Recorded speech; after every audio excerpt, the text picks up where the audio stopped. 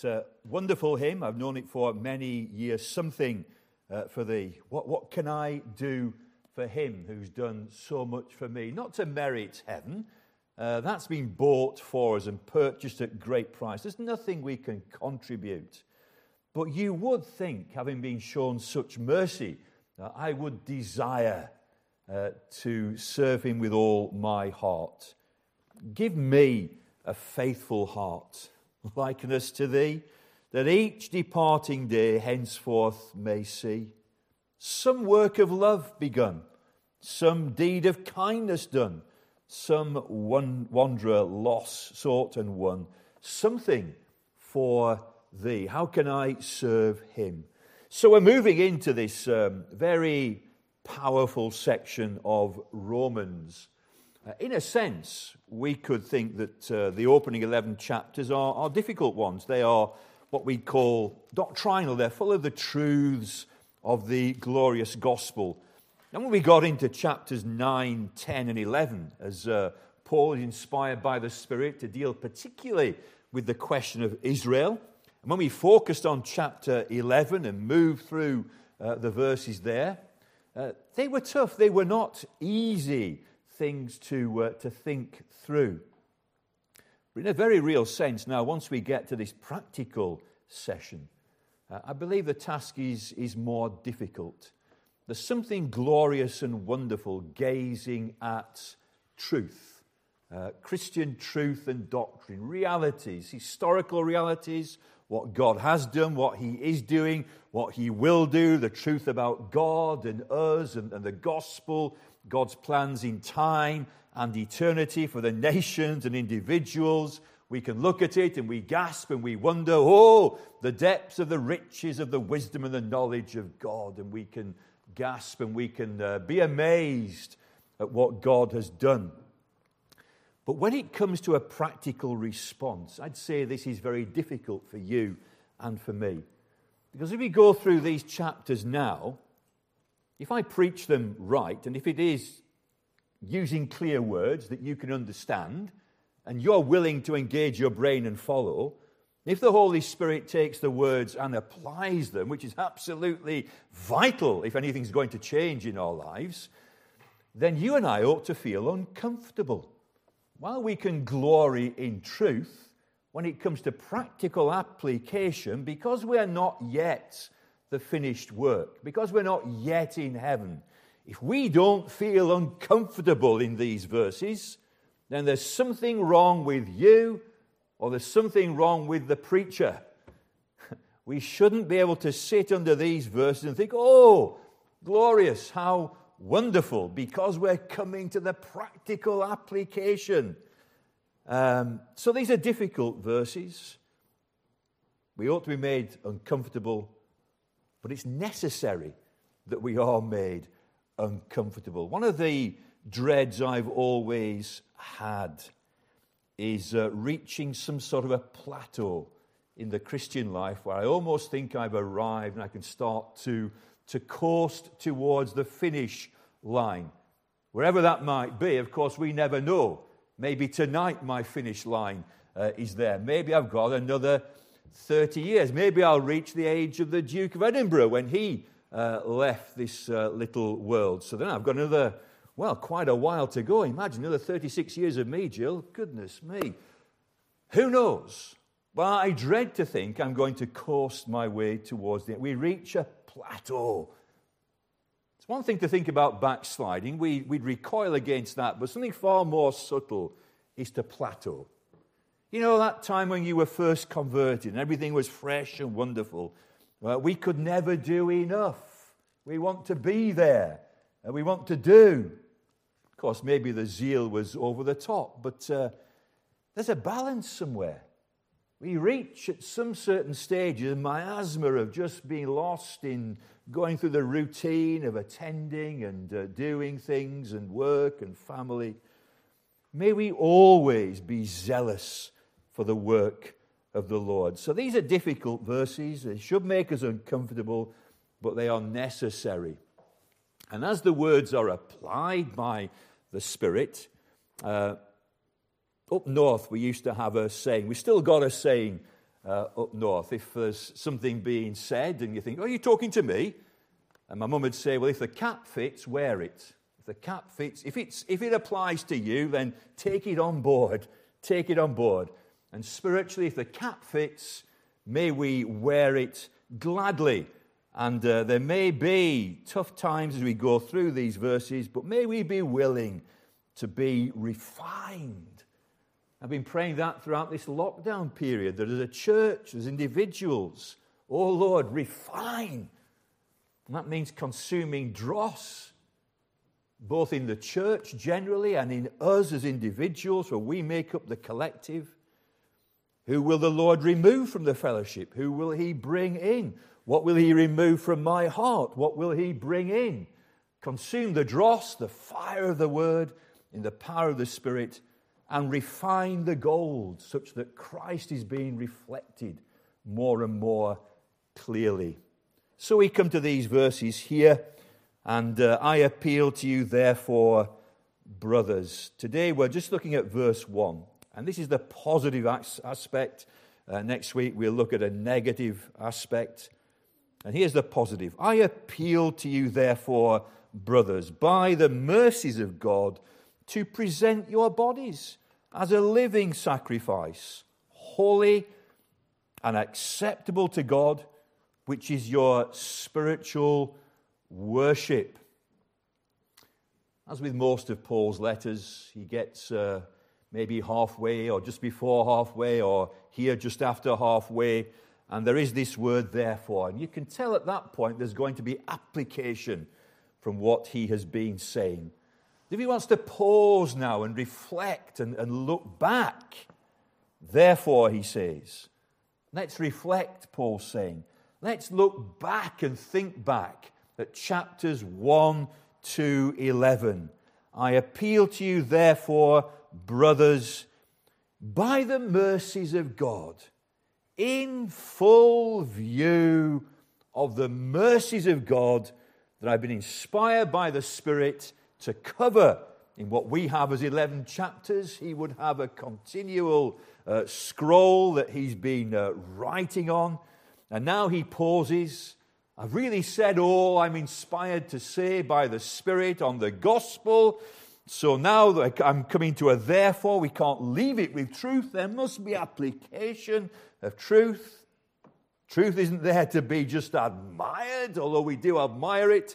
It's to be applied to our lives. So here Paul, taken up by the Spirit, in view, looking back at these great, great truths I've been inspired to write about, in view of, now look at it now, not the mercy of God, but the mercies of God. Manifold, many-faceted mercies of God. Paul says, I want you to remember, and I don't want you to forget. I don't want you to forget the mercies of God. Here's the first, looking back, therefore, in view of the mercies of God, keep the mercies of God in focus. That's why I began with this particular hymn. Jesus, it is a prayer. Keep me near the cross. It's there, a precious fountain, free to all, a healing stream flows from Calvary's mountain in the cross. And all that it means, in the cross, be my glory ever. Now, the hymn writer, of course, the hymn writer is not inspired. And so he's got this line. In the cross be my glory ever, till my raptured soul shall find rest beyond the river. A suggestion there that once I've reached heaven, I don't need to glory in the cross. Well, I think there we're going to magnify him even more perfectly and wonderfully for the mercies of the cross. It'll always be in view. We'll worship and look upon the Lamb who has been slain, and there he will be, rich wounds, yet visible above in beauty, glorified. So we'll continue remembering the mercies and the wonder of our Savior. Never forget, in view of the mercies of God, never forget. So practical application number 1, don't forget chapters 1 to 11. may it always be in view. Jesus, keep me near the cross. And then we need to move on. We need to move on. We need to act. We need to be galvanized into action. And hear these words. There's a little bit of sadness about what Paul is writing here. A little bit strange. Where he uses these words, I, of course it's Paul who's writing, but he's inspired by the Holy Spirit. So I, Paul, you might write I, the living God. I, the Lord Jesus Christ. It's very sad he has to write this. I appeal to you, brothers, so those who are brothers in Christ, Jesus Christ, our elder brother, through what he's procured for us on Calvary. Now he's making an appeal. Jesus making an appeal. In view of the mercies of God, I appeal to you, brothers. So he's speaking to beneficiaries of God's mercy. And he's having to appeal to you and to me tonight. And that's sad that he has to make an appeal. He has to say, and the word parakletos, which means please. Please. In view of the mercies of God, please. But why would it be necessary for God to appeal to us? And it is God making his appeal to us. Many times we're told that God makes his appeal to us through his people, Paul, as if God were making his appeal to the world through us, be reconciled to God. And now he's appealing to us through the Apostle Paul to believers that we might get on and do something in the light of the mercies of God and not just coast our way to heaven and live at ease. Please, he says, I'm making an appeal to you in view of these great mercies. Why is that necessary? Why would God have to make an appeal to us as a church this evening? Why is he making an appeal to you as an individual tonight? Well, number one, we already covered this to an extent. It's because we do forget. We forget. For me, it's 45 years since I first came to know Christ as my Savior. I remember the initial zeal, and it lasted for a number of years, that initial burst. I think I was unwise in some of the things that I said and did, but I'd rather have that than this almost a cool indifference that can settle on a heart. And we settle into that, and God has to make his appeal to us again in view of all that he's done, because we forget. The world is ever near. The flesh and its lusts wage war against us, and the devil, as we're thinking about Sunday mornings, is ever near to tempt, to distract, to disillusion, to derail us in our Christian life. He can never stop us getting to heaven, as we've been thinking of, once saved, always saved. But he'll be very active to put us out of action. And so because we'll forget so easily, God makes his appeal to us in view of the mercies that have been shown to you.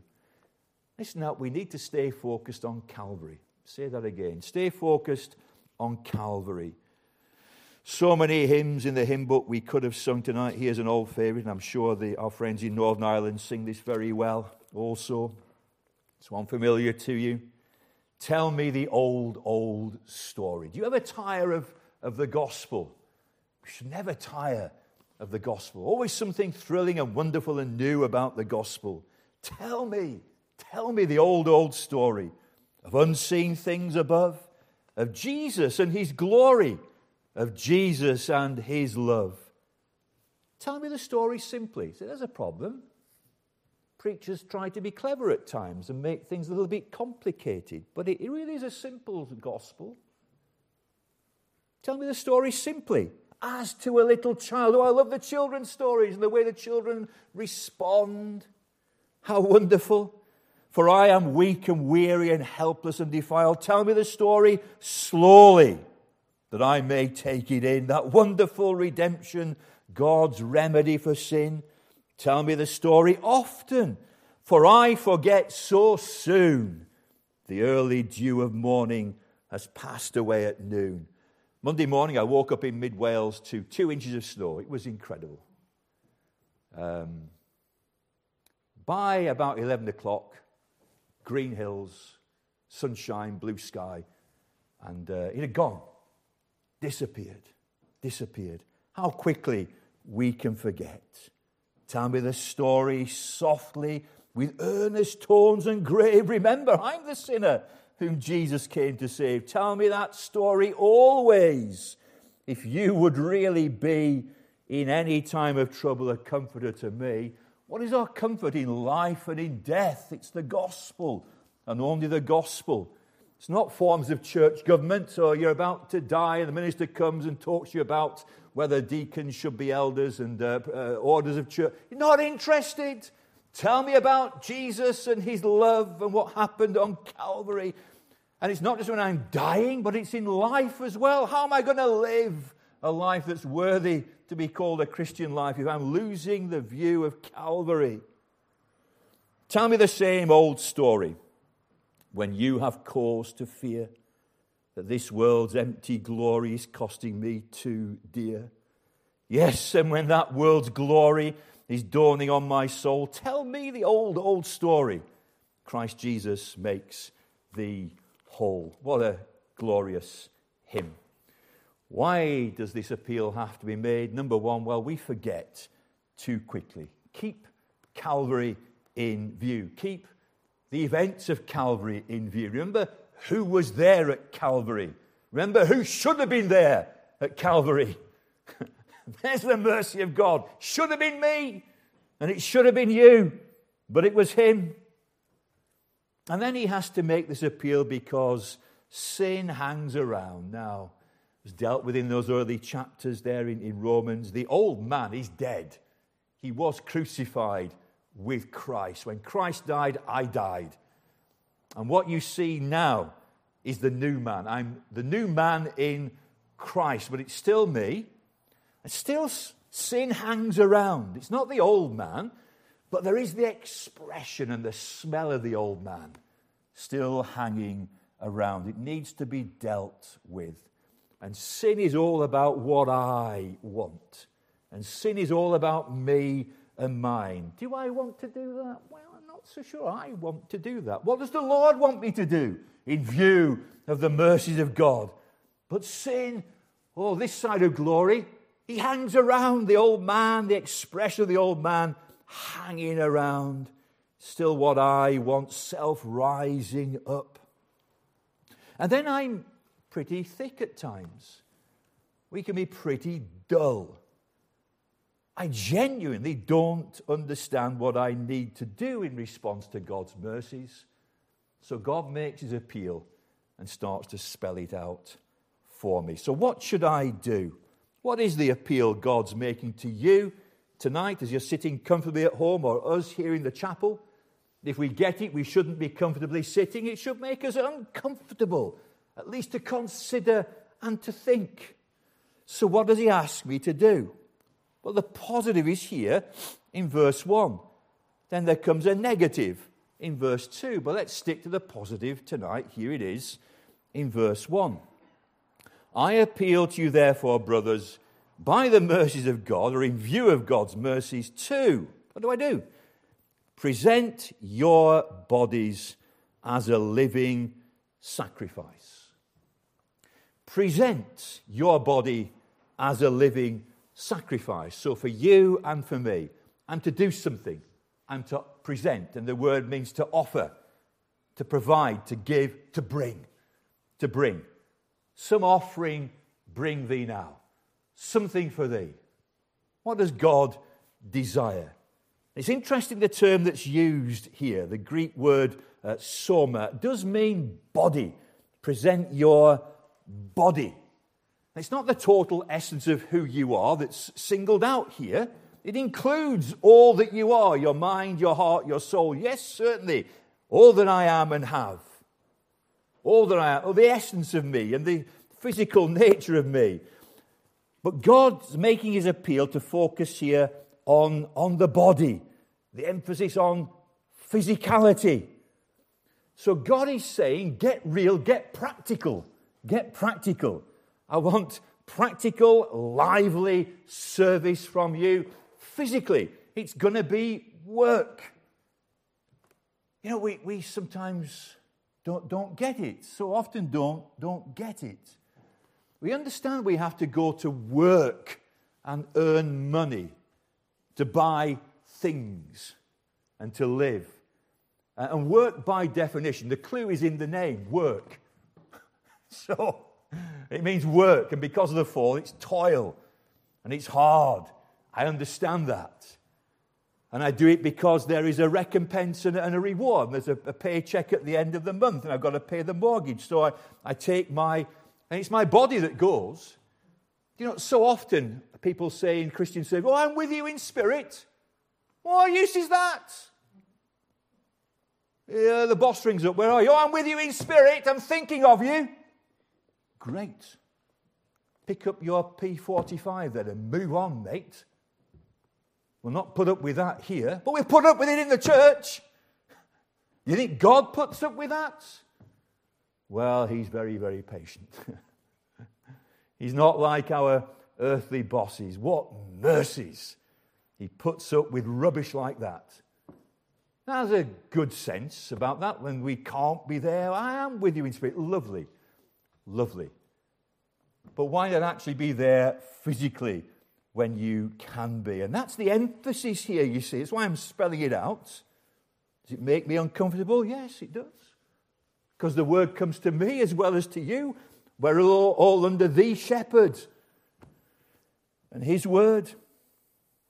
So the body, present your body, something practical and lively and physical about this. We need to work out our salvation. So a parallel turning point in Philippians is Philippians chapter 2. We have the introduction, that great doctrinal statement about Christ. And he humbled himself, and therefore God highly exalted him. And then chapter 2 and verse 12 is again a therefore. "Therefore, my beloved, as you have always obeyed, so now not only in my presence, but much more in my absence, work out your own salvation with fear and trembling." Do something about it. You have been saved. You see the example of Christ. You see his mercies, what he did for you. Now get on and live it out. Live out this salvation. You have been saved. Let it shine. Let it show. Work out your salvation with fear and trembling, for it's God who works in you, both to will and to work for his good pleasure. Do, see again, practical, do all things. This is very powerful. Without grumbling or disputing. There are far too many grumpy Christians.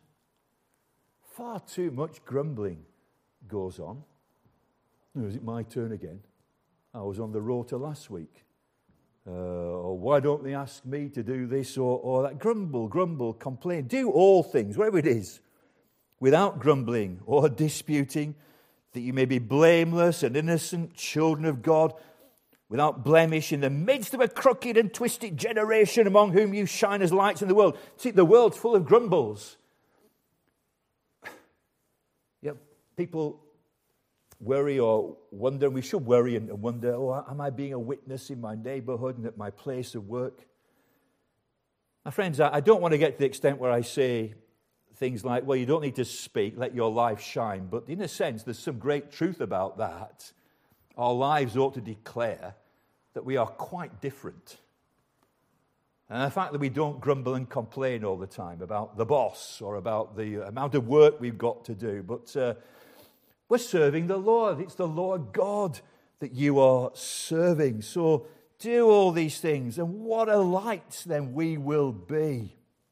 So present your bodies. There's something physical here. The emphasis is on the body. Of course, it's the whole of me, heart, mind, soul, and body. But the body is emphasized here. Get to the meetings when you can. It's wonderful being on Zoom, but now we can be here. And if you can be there, here, be here. And as we open things up, I mean, the worry is you're going to get used to being at home. No, I don't think that is a big danger. I can't think of any members here who would actually rather be at home. Maybe there will be one or two. There's always got to be some maybe on the fringe who are just quite happy with this. And maybe just feeling, well, one service is enough to be there. Look, there are actually 1, 2, 3 zones free tonight. If you're at home, there are 3 zones free tonight. Well, I'm with you in spirit. Well, why not be here physically? If you could be. Why are you at home? Why are you bring your body? Be actively involved. And how do I bring my body along? Present your body as a living sacrifice. So he's using an Old Testament image now. In the Old Testament, the people would approach God and the priests and the high priest, and they would take an animal sacrifice, but it was dead. It was dead. It had been slaughtered, and the blood had been poured out, and the sacrifice is offered to God. It was a picture of what Christ was going to do. And he is the Lamb of God who takes away the sin of the world. Do you know a sacrifice? It had no plans for itself. And when we're told here, and the appeal is made, offer your bodies as a living sacrifice. A Christian ought to have no plans for himself. What are your plans? We could say glibly, well, I'm seeking the Lord on that matter, but we really ought to be seeking the Lord on that matter. What would you have me to do, Lord? See, essentially, a Christian has no plans for himself. Should have no plans for himself. Let's remember these words, lest we forget, of Jesus Christ himself. Mark 8, verse 34.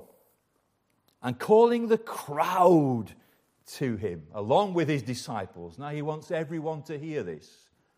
It's been recorded here in the Bible. It's not only in Mark, we'll find it in the other Gospels as well. It's such a crucial point that Jesus is going to make. He calls everybody together. Now, gather round. I want you to hear this. And calling the crowd to him with his disciples, he said to them, if anyone would come after me. You want to be my disciple? You want to be one of my people? If anyone will come after me, let him deny himself. There's the battle. And take up his cross and follow me. It's a powerful image. Certainly in the first century, under Roman occupation, to be carrying a cross. If you saw a man carrying a cross, he had no plans for himself. Somebody else had made plans for him. And he was just carrying the cross. And this is the Christian life. What do you want to do at university? What do you want to do? Are you going to stay in the same job until you retire? Are you going to retire? No, I'm stepping down. What are you going to do next? I don't know quite yet. What plans have you got? I have no plans. I've been bought with a price.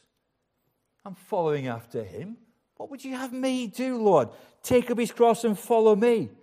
For whoever would save his life will lose it.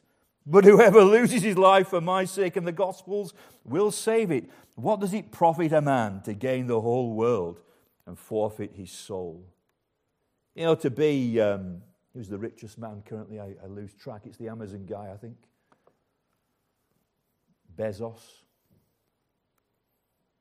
$200 billion. What do you do with that? Well, you worry. You worry because you might lose something as the share price goes down. I don't know what you do. It won't buy you happiness, and it doesn't get you to heaven. And the blink of an eye, it's gone. 99 years. You look at the history of the Duke of Edinburgh, and there he is as a little boy. Wasn't a happy childhood, lots of difficulties for him, but it's gone now, it's gone. He lived in a palace, he had castles around the nation. Not anymore. Not anymore. It's all gone. What can a man give in return for his soul? These are rhetorical questions. Nothing. We forget. We forget. So I offer my body as a living sacrifice. As a living sacrifice. The Old Testament sacrifice died. But for us, because of the mercies of God, chapters 1 to 11, Jesus died, so I don't need to die. So I can be a living sacrifice. Seems to be a total contradiction. I get to live in the service of God. And it's no longer me, but it's all about what does He want me to do.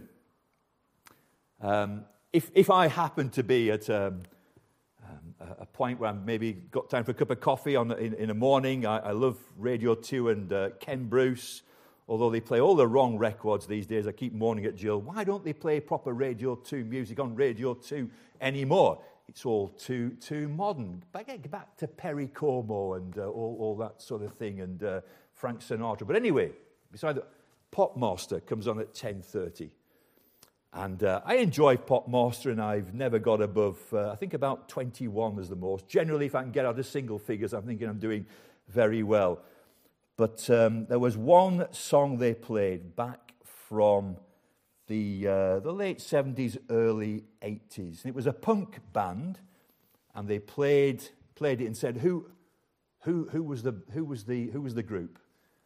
And it was Eddie and the Hot Rods. And I knew this band, Eddie and the Hot Rods, used to be a favourite of mine in my teenage years. And the song was, Do Anything You Want to Do.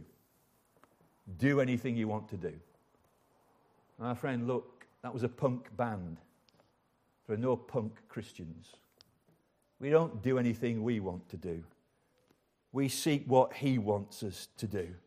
And because of the mercies of God, Christ died so we can live. It was thrilling this morning, again, the way the children interact with the preacher when they're invited to do. They're not bashful and they'll speak it out. What did Jesus do for us on the cross? Little lad here, He died for our sins to save us. 4 years old. Great. Wonderful. How thrilling. It's worth a morning service just to hear that being said. Offer your bodies as a living sacrifice. We don't have to die. Again, back to the mercies of God.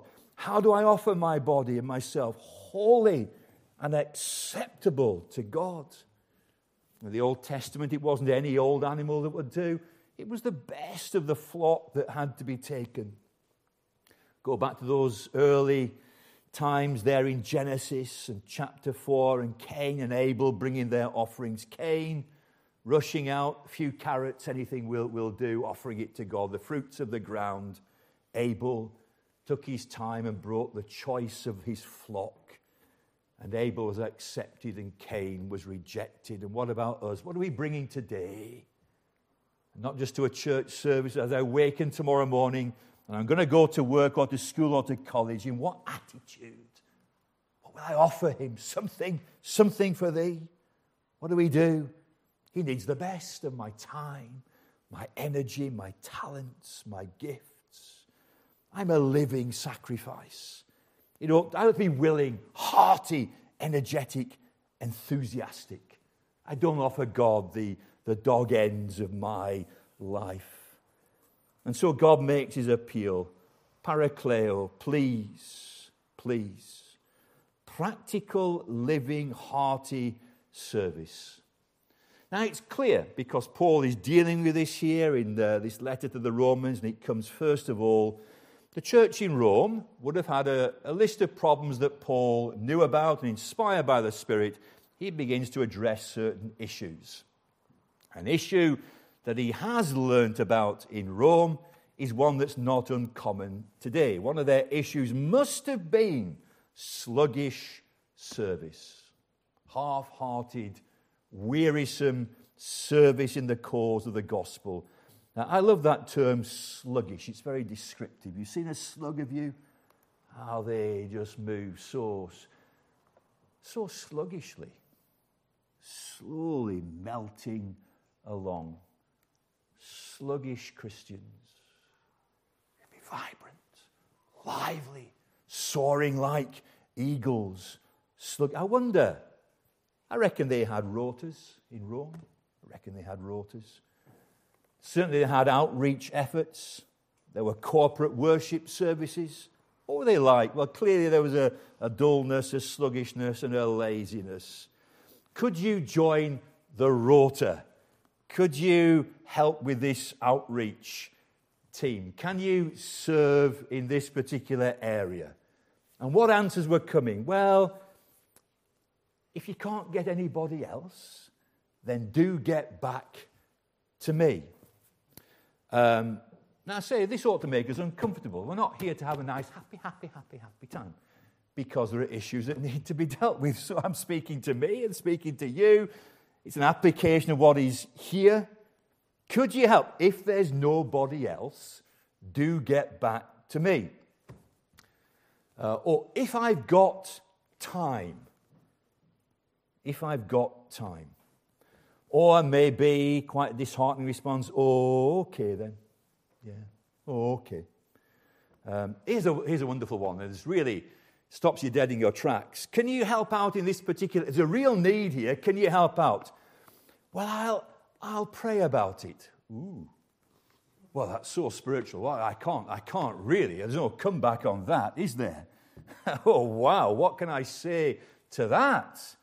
Yeah, well, you pray about it and get back to me. But the need will still be there.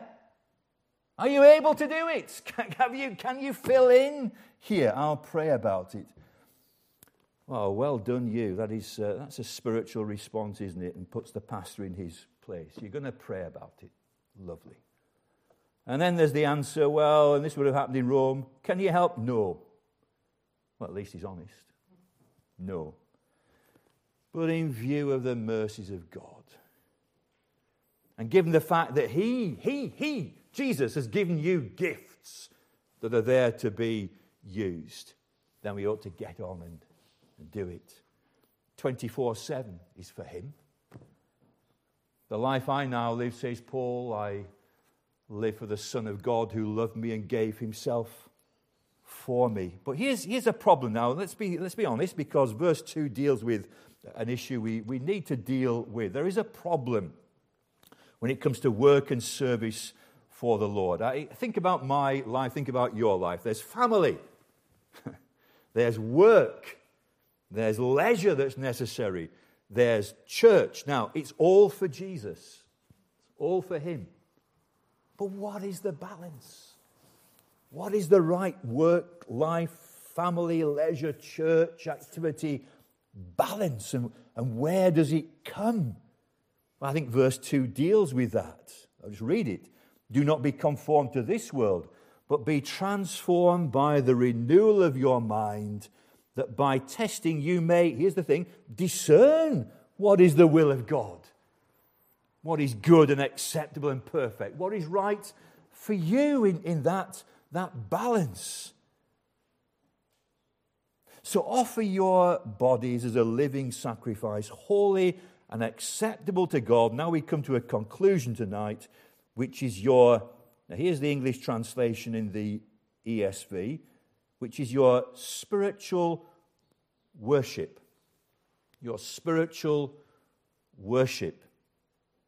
The Greek words are interesting, and commentators differ as to how they ought to be translated, which is why translations do give different words here. Reasonable service, some say. Spiritual worship, others say. Logiken, letrian.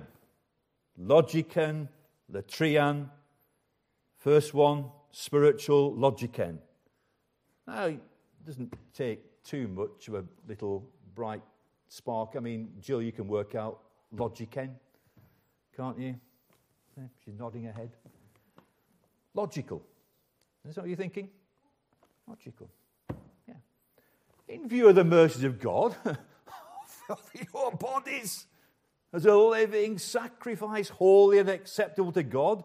This is logical. And so you get reasonable. Reasonable. Worship. Service. A logical service. A reasonable service. So offering our bodies now, whether I'm at work or at school or at college or asleep or at home or playing tennis or serving the coffees or welcoming on the door or in the youth meeting, the morning service, evening service, even in garden church, 24/7, true worship is our logical service. Flows from the gospel. And if I lose sight of the gospel, there'll be a disconnect, and I'll say, well, I can't be bothered. If somebody else can do it, if you can't find anybody else, or, I'm just too busy, or, no, I'm with you in spirit. But keep in sight the cross and the mercies of God and the brevity of time and the enormity of eternity and what lies ahead of us. And it's only logical. I give this little spark to him. And it is a very little spark. And it ought to shine brightly. Not where I heard it now, but you can't, I've heard it many times, you can't burn a candle at both ends. You're working too hard. You can't burn a candle. Yes, you can. Just burns for shorter but brighter. And you end up in glory quicker. That's a win-win. It's a win-win, surely. Reasonable, logical, work it out. Glory, heaven. Surely can't wait to get there. There are certain things I'd like to see. I've seen my children's children, or quite a few of them. I'm thinking, what's my next target? My children's children's children. I'm thinking, what can that be? And how about my children's children's children's children? If I get to be the Duke of Edinburgh's age, then maybe I might get to that. But whatever, it's a spark. But maybe I'll work too hard and maybe I don't know. But to burn brighter, for shorter, and then glory, 24/7. True worship, our lively response to the mercies of God. Romans, so far, chapters 1 and verse 1 to chapter 3 and verse 20 shows my misery. Chapter 3 and verse 21 to chapter 11 and verse 36 shows God's mercies. Chapter 12, verse 1 to chapter 16, 27 shows what my reasonable response ought to be. In view of the mercies of God, now look, my friends, again, myself, for you, never, ever forget. And having the mercies of God in view, let's get on with it. Just do it. And there's a whole raft of things that need doing in the life of the church. And as we open up, are we uncomfortable tonight? If you are, God is at work. If you're able to listen to this and just breeze through it, something's wrong with you, or something's wrong with the preacher. But I can assure you, there's nothing wrong with the gospel. It is altogether wonderful. Let's pray. Father, thank you for this brief time in your word. And as you have been speaking, pray, Lord, you'd help us to listen attentively, but not just to be hearers, but also doers of your word. Lord, what would you have me to do in view of your mercies? What gifts have you given that we're going to come on to very shortly in this passage, that we might use them to your glory? Help us, we pray, to shine brightly for you. In Christ's name, amen.